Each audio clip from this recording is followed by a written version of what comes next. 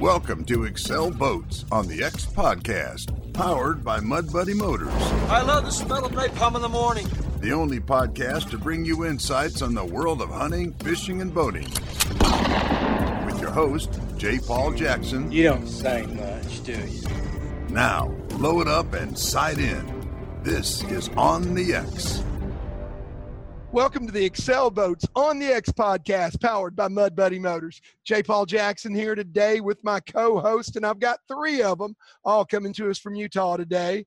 We've got Dave Reynolds, Jeffrey Whitlock, and back with us again this week, Keith Mitchell.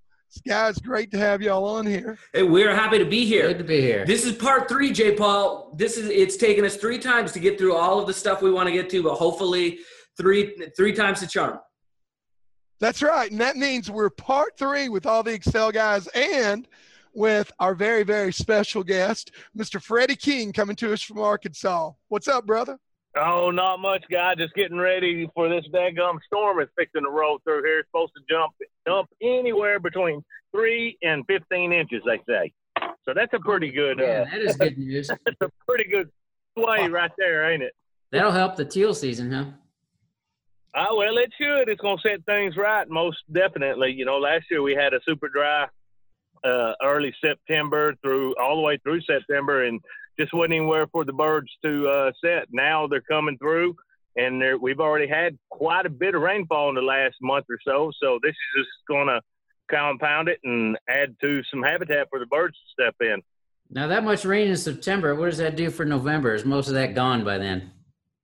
Well, most of it will be gone by then, but what it will do is if we get a lot of rain up in the northern part of the state, in Table Rock Lake and further in those lakes up there, then what it'll do is it will raise the bar on just their level on those lakes, and they'll have to maintain a decent flow. Most years what happens is they bring it down below full elevation before duck season even gets here, and so they have no water let loose. Now there will be water let loose. That's good news. So, and for the fact that it's going to fill up all the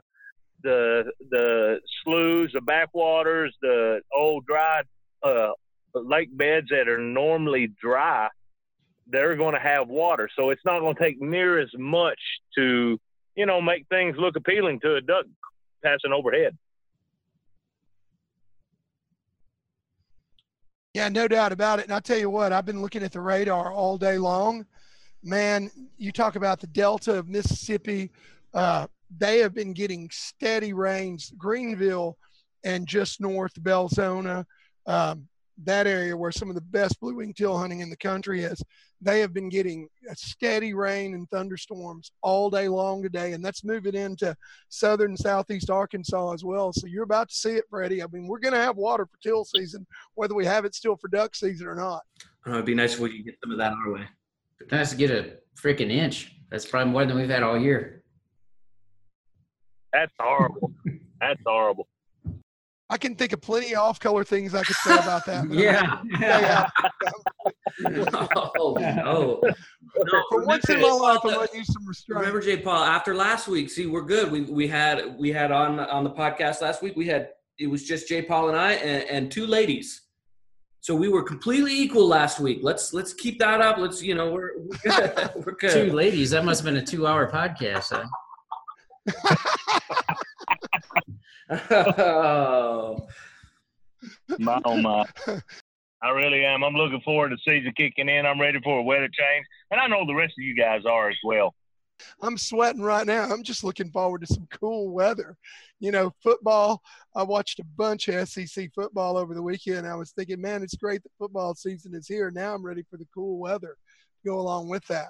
And I think we're all ready for that. Yeah, we could use some of that for sure out here. It's been really hot, really dry all summer long. So yeah, we really appreciate a little bit of cool weather and a little bit of moisture.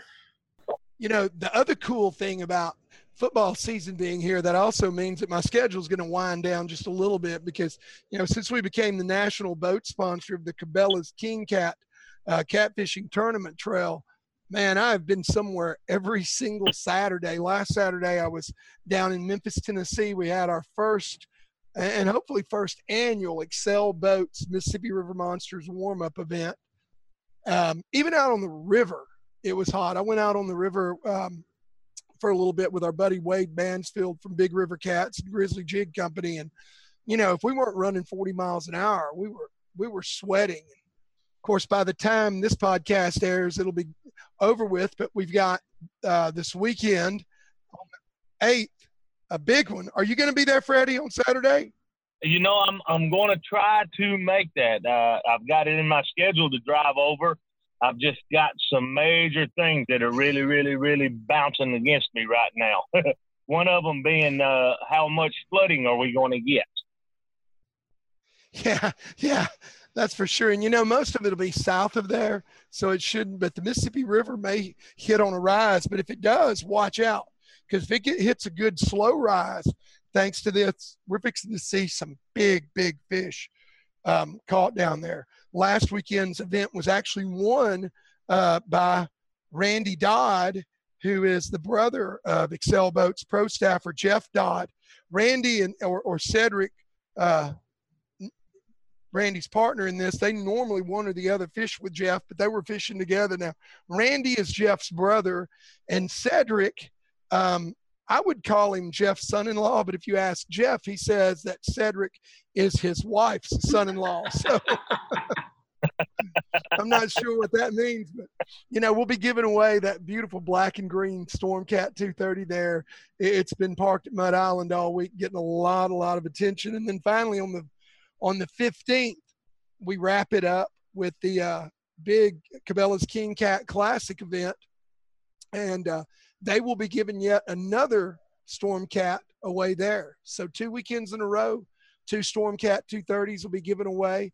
The one on the 8th at the MRM will be by drawing. But you got to enter the MRM or one of the warm-up events and fish the MRM to be eligible. And then the winner of the Classic, they win that Stormcat from the Cabela's King Cat Trail. And then maybe I can go fishing a little bit. Maybe just in time for the cold weather. It'll be hunting season by then. For all of you out there listening, if you haven't had a chance to go online on the Facebook pages and see these boats that they're giving away, these new Stormcat boats are some of the prettiest boats out there. You mentioned the black and green one that we're giving away, or I guess at this point will have already been given away, but also that beautiful red and white boat that Jeff Dodd has is one of my favorite boats that I've seen. It is so pretty. If you haven't had a chance to take a look at those, it's a great boat, really great boat.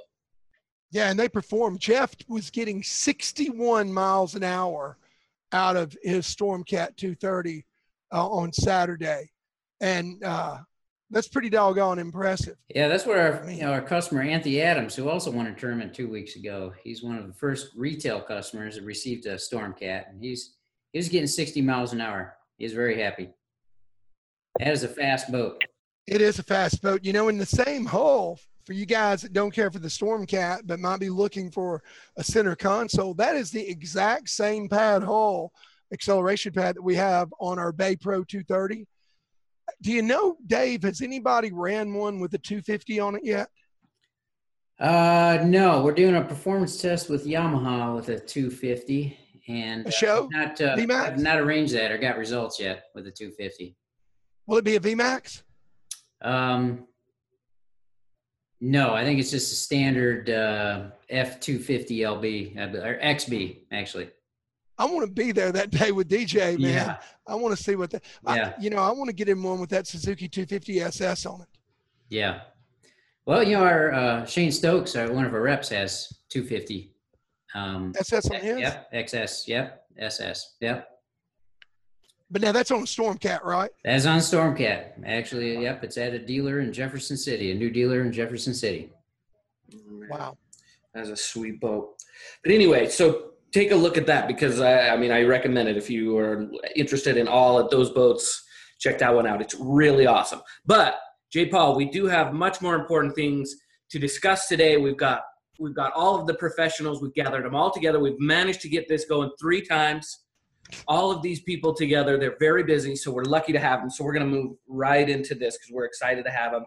I promised to try and keep us on, on target as much as possible over this. So I want to dig right into some of the questions that I've wanted to discuss for a while. And the first one that I really want to get into and talk to everybody about is some of the etiquette of duck hunting. I think this is something, and we've touched on this earlier before, of how important it is to help this sport to grow and to make it accessible to everybody. But there are ways and things that we can all do to make it better for the new people and the professionals that have been doing it for many, many years. So I want to get into this, and I want to hear from Freddie first on this issue. I can make it real short here. Pretty much in summary, it's just whack them and stack them. All right. So this is what I'm talking about, Dave. This very issue is that you duck hunters, you old guys, I'm going to say it right here, you old guys, that's the theory, is the whack them and stack them. So how do we get beyond this? Well, you just shoot him in the face. Jay Let God sort it out. Shoot him in the face and kick him in the lip. That's it. Shoot him in the lips. Everybody loves killing ducks. Everybody loves, that's what duck hunting is. You want to go out there and kill ducks and stuff. But when it comes to etiquette, there's different. I'm gonna call them species of etiquette. But whether you're duck riding in a boat, actual duck hunting, whether you're at the ramp or even it goes all the way up to the way you portray yourself with others, at the local diner that you always have breakfast after a duck hunt. Every bit of that. We as sportsmen need to have better etiquette towards ourselves and the way we present ourselves to both hunters and non-hunters alike. But when it comes to etiquette out in the field towards our brethren duck hunters, there's a lot of things, a lot of things that all of us need to pay a lot more attention to.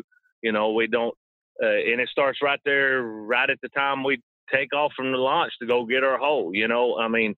Don't be racing. Don't be causing no great big wake and swamping somebody else's boat. Be courteous, and let somebody in front of you. That goes a long ways. I can't tell you how many times I've actually let somebody in front of me get to where I was going to be hunting and it be that person. And they say, hey, y'all come on and hunt with us. We only got 3 or 4 guys. We can handle another 3 or 4 more. And so, it starts right there. From the time you leave the ramp to the time you get back, if you've got a big group of ducks working and somebody shoots out there, and they've seen the ducks and they shoot a single coming in, you can't browbeat somebody for killing a duck that comes in. But, think about those other folks that are out there and you saw a big swing of ducks clearly working somebody else. Why not just sit back and see if they can't finish those birds? Etiquette goes a long ways, and we've done that before. Have 2 or 3 birds drop in and somebody a quarter mile, which 400 yards south of us or north of us or wherever, you can see a big volley of birds, flock just making a circle. And when they swing past you, if they don't come to you and they're working that other group, don't shoot a single or a double, a couple birds that comes in.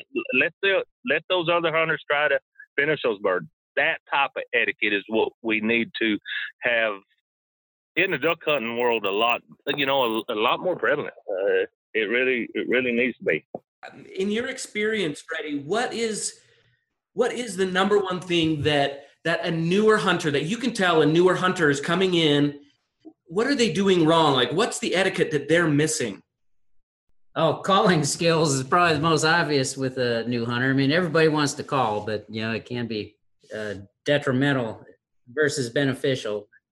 Right. I wouldn't actually call, calling skills etiquette, but it could be if somebody's hunting close. It could be spooking birds. Right. Yeah, you tell that person don't call. If you're not really an expert caller, you're in a crowded area, maybe leave the calling to somebody else. Yeah, I mean I rank that right in there. You know, as far as finish those birds. Y'all sit back and be quiet while I call these ducks in. but the as far as younger hunters, the number one thing that I see that I would say that really that comes out most is the pure fact that a lot of them are impatient. They don't have any patience when out there. So that's from the time they get to the launch to the time the hunt's done.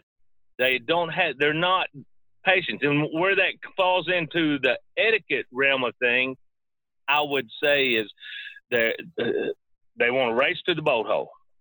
They're blowing at every single duck that comes by.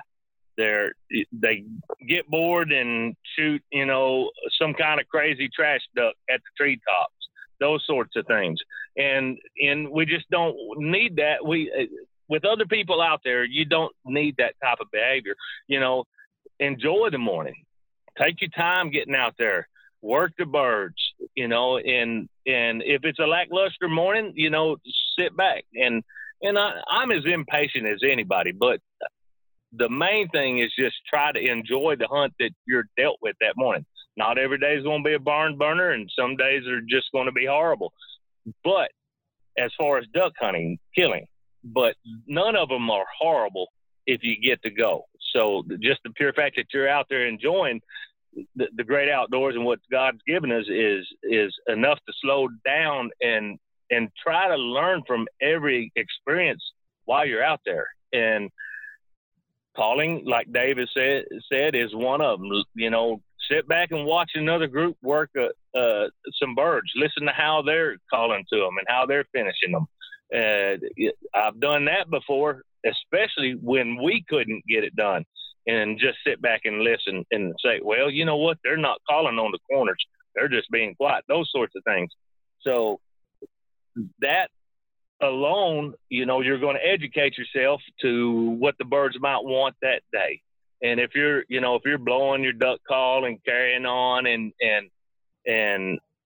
not having any patience whatsoever, you're going to miss out on a lot of duck killing. I mean, that's just all there is to it. Yeah, you know, another factor, Freddie, you don't see it as much hunting the timber as we do in the open marshes, but, you know, knowing the effective range of your shotgun, I mean, nothing could screw a hunt up a bit more than hunting down from somebody who's sky busting. I mean, shooting at virtually everything that flies over.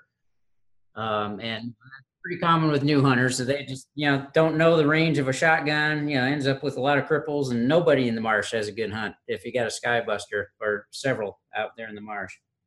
Or, you know, a situation I encountered just this past year. You know, we were hunting public land and down here below the house, down at Tiger at WMA, and it was a fairly slow morning. We were killing a few ducks, and there were some kids. We'd seen them. We went past them when we came in. Their setup. When I say kids, these were young guys, late teens, maybe even 20. You know, but young guys, and they were there and they were having a good time, but they were, seemed like every time we got a duck working, there'd be just one or two shots that would go off from these guys and flare the birds. Well, finally, when I started to pull out a little bit early, headed back out, I stopped. And these guys were bored. They weren't killing any ducks, but there were a lot of crows in the bottom. It was a Saturday. It was during crow season. These guys, they'd killed 8 or 10 crows, you know, and they were just bored. They were having a good time shooting crows. But what they didn't realize at the time was that they were ruining the duck hunt for everybody around them, because every time they'd shoot, if you had a bird working, they were going to flare. And, you know, and I talked with them about it, and they were really embarrassed about it. I mean, I didn't jump on their case or anything like that. I'm just like, hey, guys, probably didn't think about it, and I know you were bored as hell. But, you know, there were a few times when we were calling, working ducks, and you shot a crow, and that ruined it for all of us. You know, wait and shoot the crows in the field when you get done. Don't do it down here just because they happen to be coming through the marsh. Some people just make mistakes because they don't know better. and it's up to us to educate them. And it has a whole lot, how we progress as hunters and how they feel about the sport and the other hunters has a lot to do with the way that you approach them in that correction as well. And hopefully I educated these guys and didn't just piss them off. Well, J. Paul's 100% correct, and it's all about, in the end, it's all about education, and we all have to take the time and keep etiquette at the forefront of any type of education.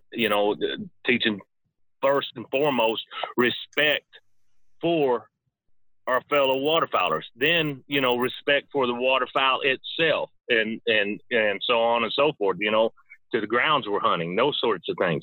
But it's all boils down to education, because just like J. Paul's saying right here, these guys didn't know. They thought, man, we're having a great time, we're shooting some of these daggum long black bills right here, and to them, that was cool, but they never thought outside of their circle, and it was running it from everybody else. And, down in Arkansas, we call when people are just shooting random ducks that are out of range, those sort of things, we call those swing ducks, because 90% of the time, the issue in Arkansas is when you're hunting the timber, you're working a big group of ducks or a few ducks, what have you. And, one hole might be 200 or 300 yards from another. And those ducks do not want that other hole. These ducks are on top of the timber. They swing over the top of another hole. Well, 4 or 5 of those guns start blaring at them. And that's what we call shooting our swing ducks, or shooting swing ducks, period. And most time, if you're in the hole, they're our swing ducks. But anyway, with that, and that's just a horrible thing to do. And to me, that's probably one of the top things that duck hunters should never, ever, ever do, is tree topping ducks or shooting somebody's swing ducks. And a lot of people really don't even know that, just because they figure, well, it's in, it's short timber, it's within range and blah, blah, blah. But still, it boils down to etiquette. Have respect for the waterfowl finishing the bird and those hunters that the birds are actually working. And unless they're educated to that, they don't know any different. And like J. Paul says, it's all about education. Oh yeah, and I think you can pretty much sum it up if you want to, in one word. If you want to talk about hunting etiquette, it all boils, or in one sentence, it all boils down to that old maxim: treat other people the way you want to be treated. And if most guys would do that. And that applies to all of life, not even duck hunting. But as I get older, the more and more that, rings true to me. And I realize that when the good Lord said that, he meant it. It's kind of, when in doubt, just treat the other guy the way you want to be treated, and you're going to be okay. Well, that's it. 100%. Do unto others. You know what I mean? So it's just straight up, just do unto others as you would want them to do unto you. But anyway, going back to this etiquette thing, there's a lot more to it. Whether it's running, or there's been a big upflux of hoo-ha about shallow drive or surface drive motors here in Arkansas because of the noise, and that's because a lot of people running them at daylight, right, that first 30 minutes, trying to get to your hole. Get to the launch early enough to get to the hole, well before shooting light.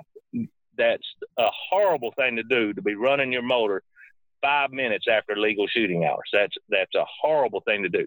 After the hunt, if it's 8:30, 9 o'clock and you're done, have the respect for your fellow waterfowlers to sit there, don't make a sound, talk to your buddies, y'all can carry on and those sort of things, and don't come out of there till 9:30, 10 o'clock. Let everybody else enjoy their hunts before you fire up and roll out of there. And if you do got to leave, do it with some responsibility. Don't go blaring through the woods and up the rivers and creeks and the channels and what have you.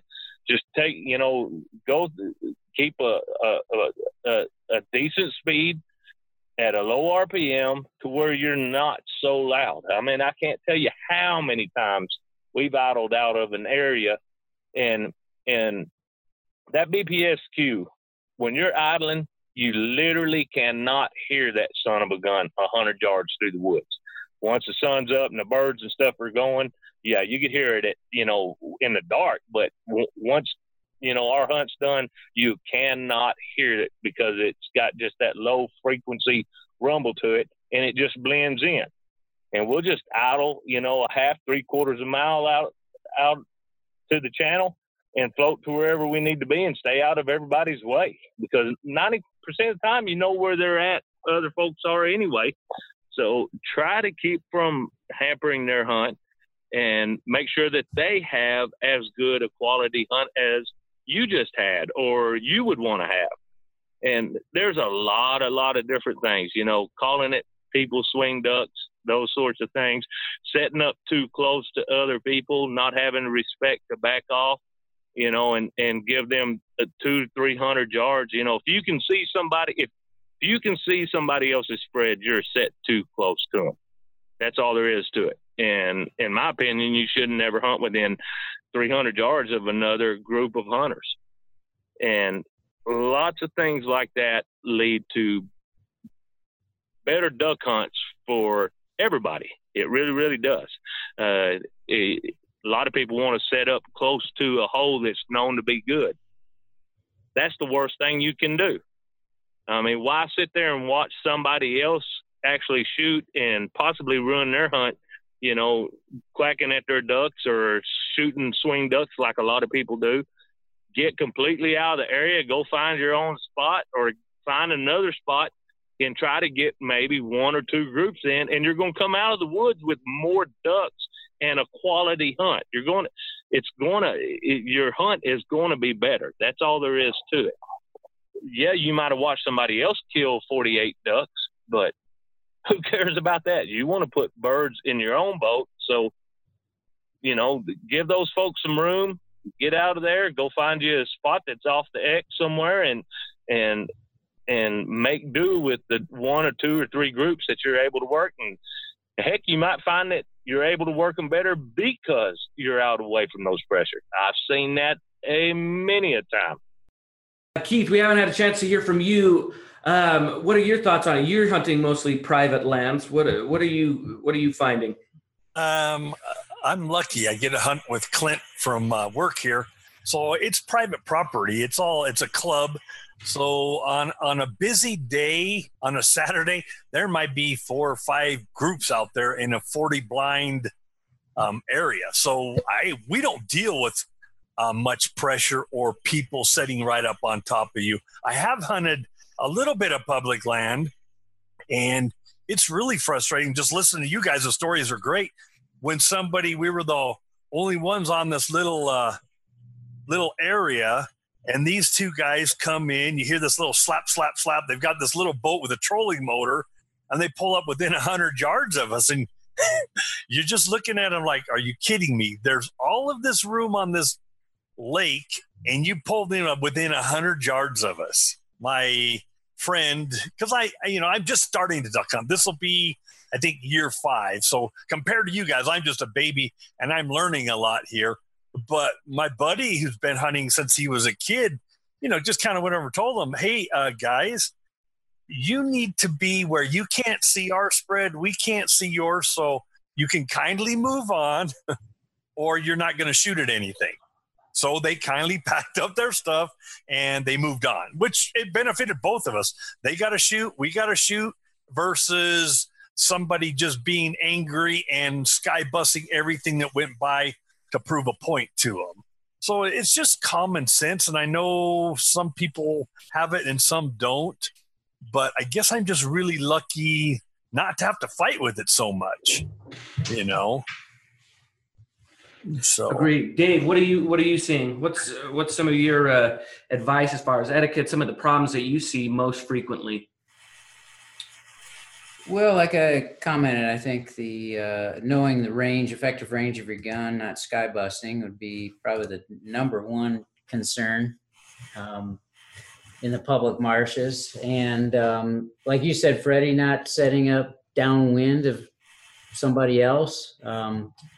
and pretty much poaching off of the birds they're working. I see that pretty commonly. If you're gonna set up anywhere near somebody, I mean, there's situations where you have no choice. You got to set up, opening day around here, busy weekends. You're going to have to set up fairly, within 100 yards of somebody out here. But if you do so, be considerate. Try to set up upwind. Try to set up in a place a little more concealed, that you don't affect each other's hunt or negatively affect each other's hunts.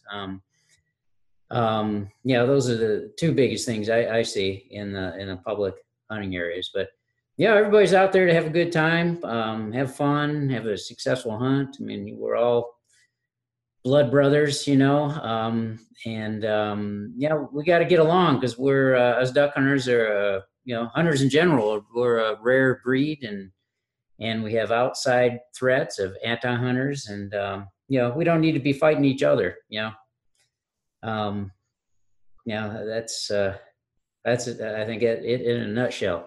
Get along and have fun and be considerate. And I think that sounds like really what it is both being considerate and being aware, knowing where you are, knowing who you're near, what your equipment is like, just having a full awareness of everything you're doing. I mean, it's a dangerous sport too. You're out there with guns in the water, potentially. I mean, there's a lot of dangers. So just being aware, keeping your head on your shoulders and being aware of what you're doing. And man, you hit on something really good there too, because that's something that I think not enough kids get these days when they come into hunting, the young hunters. There are so many dangerous aspects to hunting that we just, old guys, like me and Dave, who've done this for 40 years, we kind of take it for granted. I mean, I don't think twice about breaking ice or about, getting out in my boat on the Mississippi River.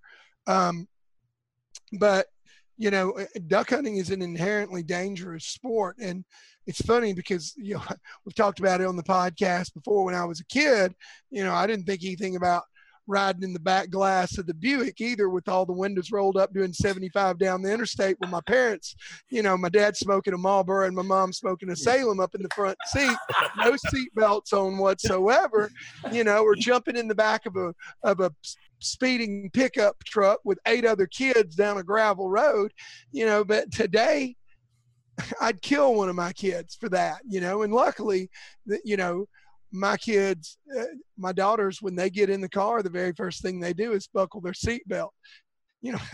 I did it for so many years without a seatbelt. Heck, they've still got to remind me, Dad, buckle up. And we've taught our kids, to wear their seatbelts, that smoking will kill you, that, speed kills.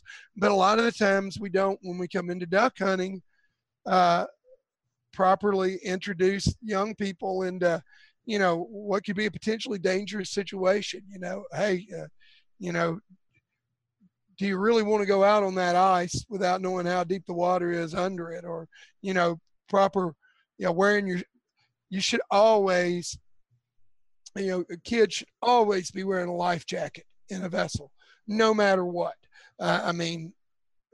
Wearing your kill switch, those kinds of things. I think as we bring youth into the sport, we need to take the same approach, to hunting safety as we have, safety in the car with seat belts or secondhand smoke or some of the other, things that we have ingrained in our kids that we sure as heck didn't do when we were kids. Well, what J. Paul, is stating there is that's become so, we've heard it so much, those safety things, about secondhand smoke or smoking and seatbelt use and those sorts of things, that they're ingrained in us. And of course, those are laws and stuff that are passed, and we're first taught those from, our traffic, those that set the rules and those sorts of things. But those are put to us so much from every different angle that, they're ingrained in us now, and it's ingrained in our kids. So most kids don't smoke today. back when we were growing up, it was a cool thing to do. Now it's not a cool thing to do. So with that, and it's been thrown at us so much that us as adults now have adhered to that type of thinking, and we've educated our own kids to those things. Buckle up and get out of the back glass, like J. Paul was saying, those sorts of things. And we're not doing that in the world of hunting. We're not self, we may do it with our own kids a little bit, but we don't do it. There's a lot of kids that hunt without adults, and they know those that are driving, let's say, they're buckling up. They're not smoking because of what they've heard so much. Now that we have these kids that are hunting and they don't have those guidelines, and that's where we have to step it up. Game and Fish commissions and, and a lot of the management, the people that oversee us hunters, they do, tout the word, but it's not loud enough. It's not on commercials. You don't see it, in your everyday life. So we need to, as responsible hunters, put that more out there. Put it in everybody's ear a lot more. Put it in front of them. Let them see you doing it. Those sort of things. So, and we have to regulate ourselves and educate ourselves, and those underneath us, above us, that's the only way. One thing too with the younger hunters, I think in general, except for a lot of hunters from rural areas, they just aren't as savvy as the outdoors, on the outdoors, and dealing with the outdoors, certain situations, weather, conditions. J. Paul, I know, we were kids. There's no computer games. I got home from school. I'd grab my gun and my dog and I'd hunt every day, and I'd be outside every day till dark, and then I came home. I was outside all the time, and that just doesn't happen anymore. And consequently, a lot of these younger hunters just are not that savvy. They got to learn and be taught to respect the weather, the elements, dangerous situations, conditions. So Dave, what is the most important thing that you are teaching your son? I know you've got a young son that you're teaching to hunt. What are you pushing for him safety wise and to learn and to be a part of this sport? Well, I think gun handling is number one concern. Obviously, safety is number one. And I started both my kids when they were 10, and basically got them out shooting as much as possible. Not only to improve their shooting skills, but just their gun handling, being more familiar with their gun, being safer with their gun, handling their gun, shouldering their gun. That's just or more important than how well they could shoot. So, that's a number one concern is comfort with your gun and your equipment. That's probably Can I ask number you a one. question, Dave? Yeah. Tell me, did you ever buy Jack a BB gun? Oh yeah. He had Red Riders. Yep. So guns weren't new to him. I mean, he went hunting with me long before he was 10, and he'd have a little Red Rider and plink at my decoys and shoot the cattails and fill my boat up with cattail pollen and shit. Hey man, that is the coolest though. I mean, and I think, of course, the people at Daisy should probably love us if they listen to this, but I think that everyone should start their kid out with a BB gun and start them out with it early and go out there with them. My daughters, all three of them had BB guns. They loved coming to the duck blind with their BB guns. All the decoys close to the blind had little bitty dents in them. Oh yeah. You'd hear a dink. Yeah. Where they would be shooting decoys and stuff. But, luckily those BB guns weren't powerful enough to put holes. No, I agree. I think, and, at that age, 5-6-year-old, I mean, that's just as cool as having a shotgun, as taking a BB gun out and duck hunting, and can I try to shoot at that sitting duck, 200 yards away? Yeah. Yeah. Go for it, Jack. I mean, shoot him in the head. Yeah. And what Dave has done with, of course, with his kids, my kids, your kids, J. Paul, they're lucky enough to have a solid mentorship. They understand first and foremost safety with no matter what kind of weapon or gun that's in front of them. They understand that. We teach them that. But there's so many kids today that, and it's a good thing. Don't get me wrong. But there's so many kids these days coming into our sport of hunting that are 16, 18, 20. You would not believe the messages that I bet you I've talked to 20 people this year that just started actually duck hunting that are 35 years old and older, probably 20, 25 people this year alone. Said, man, I'm new to the sport and this and that. I get a lot of questions.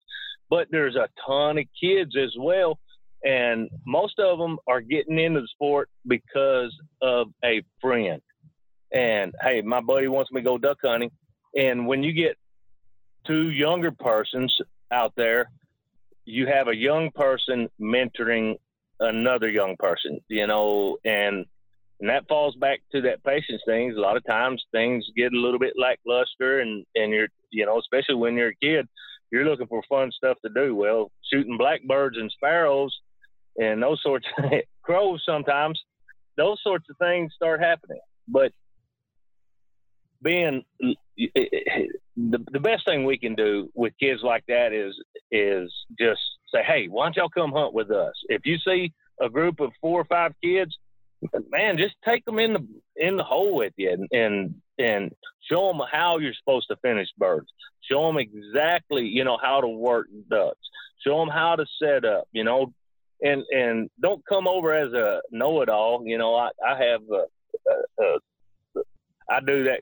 I get to talking so much a lot of times that I probably come over as a know-it-all, and I don't mean to be. I just try to educate as much as I can with the limited amount of time that I have with whoever's there with me, if I feel that they're new to the sport. But we've got to do that. I mean, that's all there is to it. We have to step it up and take under wing anybody that we see out there that might be having issues, and I'm going to make it a point this year. I'm going to do it at least 3 times. I've done promise myself. If I see a group of hunters, because it seems like every 18-year-old kid now has got a brand new truck and a brand new boat, and I'm gonna make sure that they get to come in the hole, hunt with us, and we make room and we show them, the best way to finish ducks and what actual finish ducks, how to work the birds, and just try to keep everything calm and collective and educate more than actually hunting. I think that'll go a long ways. It's a trickle-down effect, and it's going to take everybody, though.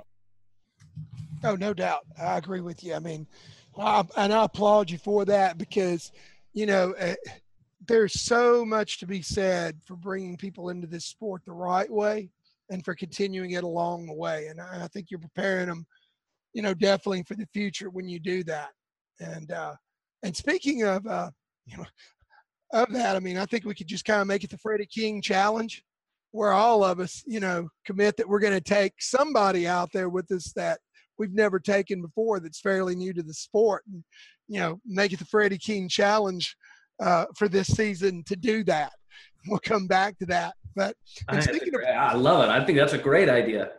Yeah, well, it was yours actually, Jeffrey. That's a good thing. I'm not going to steal not it. to brag or anything, but yeah, Jeffrey sent me a message and said, "What about the Freddie King Challenge?" So, being the team player that I am, I'm who knows? Heck, it may be like it may go viral. Everybody doing the Freddie King Challenge. Hey, I'm out here with little Johnny.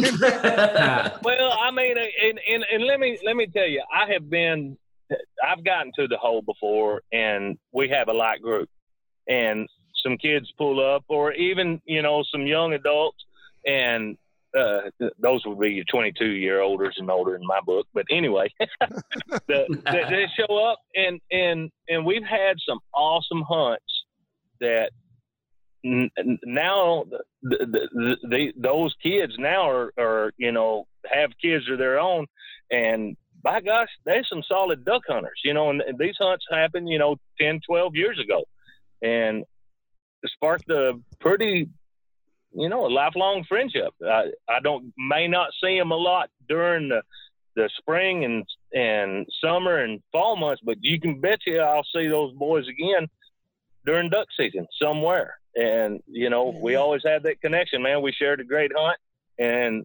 those are how strong friendships, and just the act of us doing that, I can already tell that we're both better people because of it, you know, as far as making room for somebody else. And there's a lot of other ways, you know, just, you know, slowing down for somebody's decoys and, you know, and skirting around. Or if you see somebody working a group of ducks and you're in the boat, shut that boat down and hit the edge of the river or the creek or wherever as fast as you can, so that you don't bother their hunt. Those sorts of things go a long, long ways. Amen. Amen. Well, guys, we're about running out of time here. We've been going for a while on this. And, you know, we talked about preparing guys for hunting. Let's change gears just a little bit. I want to wrap it up. But before I want to hear from each of you guys. What have you done so far? We're into September now, starting with you, Dave. What have you done to get prepared for this season?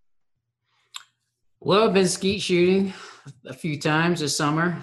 Probably going to go tomorrow night again. So shooting, get my dog in shape, you know, fiddling around the decoys and the boat. I need to work on my trailer wiring because trailers are a son of a bitch. I hate them, man. Tell us how you really feel. My freaking trailer keeps on blowing my fuse, my tail light fuse. So I can have to rewire the whole damn thing probably. But, you know, just taking care of little things. I mean, it's hot here. You know, we really can't get out to the marshes until weeks before the season. So can't really do a lot of quality scouting right now. So just getting myself, a dog, my boy ready, and shooting. And actually, I put my duck call in my truck today. So, you know, calling on the way to work and the way home from work with my Echo breaker. There you go. That's what put in a calling CD or tape. You know, there's some good ones. I know Echo has one. One of my favorites is Zink's Ducks Gone Wild. It's not necessarily an instructional tape, but it's just ducks making sounds and trying to duplicate their cadence and, you know, their chuckles. I mean, that goes a long way because, you know, I really don't need calling tips per se, but listening to live ducks will really help your calling skills. So starting to blow the duck call. Yeah, I get a few weird looks, but you know, I don't have any options. I can't do it at home, so I got to do it in my truck.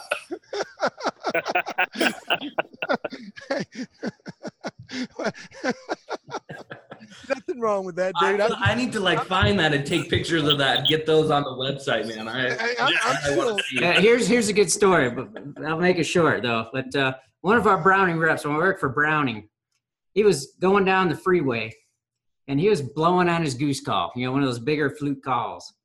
And he's practicing and this cop pulls him over. And he asked, "Oh, you know, what's wrong, officer?" He said, "This lady reported that you were smoking from a bong, you know. We have suspicion you're doing drugs." They thought some lady thought he had a fatty fired up. Yeah. Right there. Oh my gosh. And then he was smoking his bong, listening to Duck Song. That's what you like to do. You like to get high. I think I once saw a Girls Gone Wild DVD in the front seat of Freddie's truck. I wouldn't doubt it. You know, for me, I guess things we're getting ready. You know, of course, we've had our opening morning dove season, and we always have a great big cookout. All the Echo guys show up, and we do a big cook. We literally we killed, I think, about 250, 60 birds opening morning dove season, and we cooked every single one of them and pretty much ate them all. You know, we do a big deal, and that's kind of our kickoff. And as far as myself personally getting ready, I'm trying to finalize on a piece of property that for lease and get that done. And, you know, of course, I've dusted off the duck calls, kind of kicked the decoys around, got a little bit of look at those. And not to mention, I'm getting with Dave here real quick and need to get that Pro Hull 1751 with that new mud motor, Mud Buddy on it, and a lot of things come around. So, and I've been kind of holding back a little bit, but what we're going to do this year, pretty doggone special, is Mud Buddy and Excel are going to get 6 to 10 episodes that you're only going to see on the Mud Buddy and Excel social medias. The Echo Boys doing their thing. So we're going to do 6 to 10 real solid hunts, quick clips and stuff that you're not going to see anywhere else. You won't see them on our DVDs. You won't see them on, unless I share them from the Excel pages, on any of our other pages until they go through Excel or Mud Buddy. So we got a lot of stuff planned, and I'm looking forward to it. That sounds pretty doggone awesome, man. What about you, Keith? Are you just waiting on Clint to get all his shit together for you? You're not worried about No.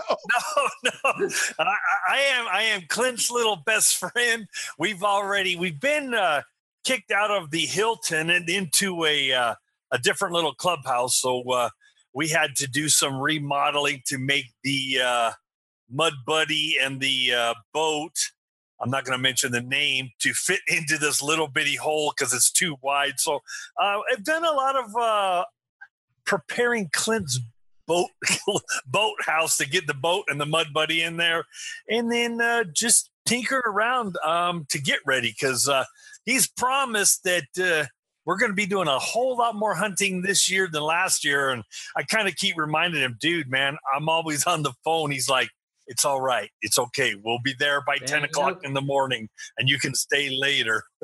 Keith, I hope you don't have to get your feet muddy hunting that club, do you? Oh, man. Oh, Dave, every once in a while he pulls out the those marsh seats and the gun stands and that. But most of the time, thankfully, we're able to sit in the boat. And worst case scenario, that little Mini 23, I might got to get out and spin it around so we can head in the right direction because we don't have the reverse. But you know what? I listen to you guys and all this call stuff. I've only had to call ducks in a couple times, and that happened last year because we were hunting out of the boat and we couldn't really conceal it enough. So Clint's like, I'm going to go move the boat. Well, they had dug around the dike so deep, I watched him take his first step, and the water was like a half inch below his wader line, and he stepped back real quick and just waved, "You're on your own." I'm like, I don't even know if I got a call in my box. I'm going through my box, and I found my trusty Echo call that Rick Dunn had given me, and I'm like, well, I've never blown it before. I shot 5 ducks, so I must have been doing something right. I don't. Well, most of the time, all you got to do is just get that call out. Anytime you got an echo, and just kind of show it to them, and they just come. That's true. Show it to him. That must have been what it was for him. There is no. Just rub on it a little bit, and everything's gonna be all right. But just hold your hand. I'm not going to touch that comment either. I'm not going to touch that one either. I'm not either. I just like through this entire podcast, I've been looking at this. Is that a new microphone between you and Dave Jeffrey? It is. I've had it for the last couple of weeks. It's nice. This thing's amazing. Wow. Listen, this is that, and that falls right into what I've done to prepare for duck season. Because as we know, I'm an amazing duck hunter. I'm not very lucky. He has right there in the office. He has some. No, I've actually been preparing all the camera equipment. Like the other day, I took it all out, just like you would clean your guns. Took everything apart, cleaned it all down, make sure we've got everything we need. Been out buying new stuff, all new equipment, so we can, so I can shoot the birds the way I shoot the birds. So there we go. So I'm prepared. I'm prepared. Jeffrey, I feel your pain. So he's going to try to get out with Dave and record where Dave's honey hole is for us. So Good luck with that. Don't tell him. Now he'll never take us out, man. Yeah. Can you do camera work blindfolded? Yeah, exactly. My question that's is, you're taking the camera, are you going to take the new microphone, Steely Dan, there with you? Absolutely. Absolutely. Actually, he has a cool little one to plug into his little iPhone 8 that actually Works pretty I good. do. A little No, I've got external some mic. really sweet equipment. He's ordering me one. He told me yesterday he was sending me one, but after seeing that looks like something out of a Walter Burroughs, out of Naked Lunch, Anyway, man, it's been great. This is always so much fun. I can't believe we've already done 3 of these, and I can't wait to do some more. Freddie, great having you, buddy. Hey, it's been a blast as always. Keith, great having you. And, of course, Dave and Jeffrey. You guys are always a heck of a lot of fun, man. And I hope you guys have enjoyed recording this as much as I have. I have, absolutely. Oh, This has been a most blast. definitely. Oh, yes. This gets me out of answering the phones, J. Paul. So this is amazing. I'm fixing to call you about a customer, but they're not complaining. But I am fixing to give you a call. Oh, it's not one of your good friends, is it? You know how many guys I get that say, hey, I'm a good friend of Freddie's, or I'm a good friend of J. Paul's, and you got to hook me up. And then I've talked to you, J. Paul, and a couple of times those guys, J. Paul's like, if that guy offered me a beer, I would just walk away from him. I'm like, well, I wouldn't consider him a friend then. But he acts like he's your best buddy. Hey, I met a guy once that worked for a marine dealership at a boat ramp, and I swear he asked about being an Excel dealer, and I told him that was Dave's gig, but, I wasn't going to be rude to anybody. And the next week, I hear that I've told him that, by golly, we're awarding them the next dealership in their area. They're ready to order the boat. You remember that, Dave? Yeah.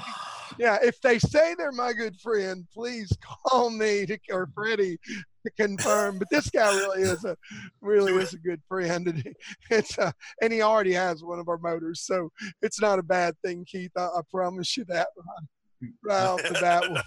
Man, guys, it's been a lot of fun. When you're watching or listening to the podcast, be sure go back. By the time this airs, we'll have given away that Stormcat at the Mississippi River Monsters Tournament. You'll be able to check out giveaway. We'll do a Facebook Live on it. That'll still be up on our Facebook page. Go on our social media, check it out, and also be watching for the Echo Boys and Freddie. I think it's going to be some exciting stuff.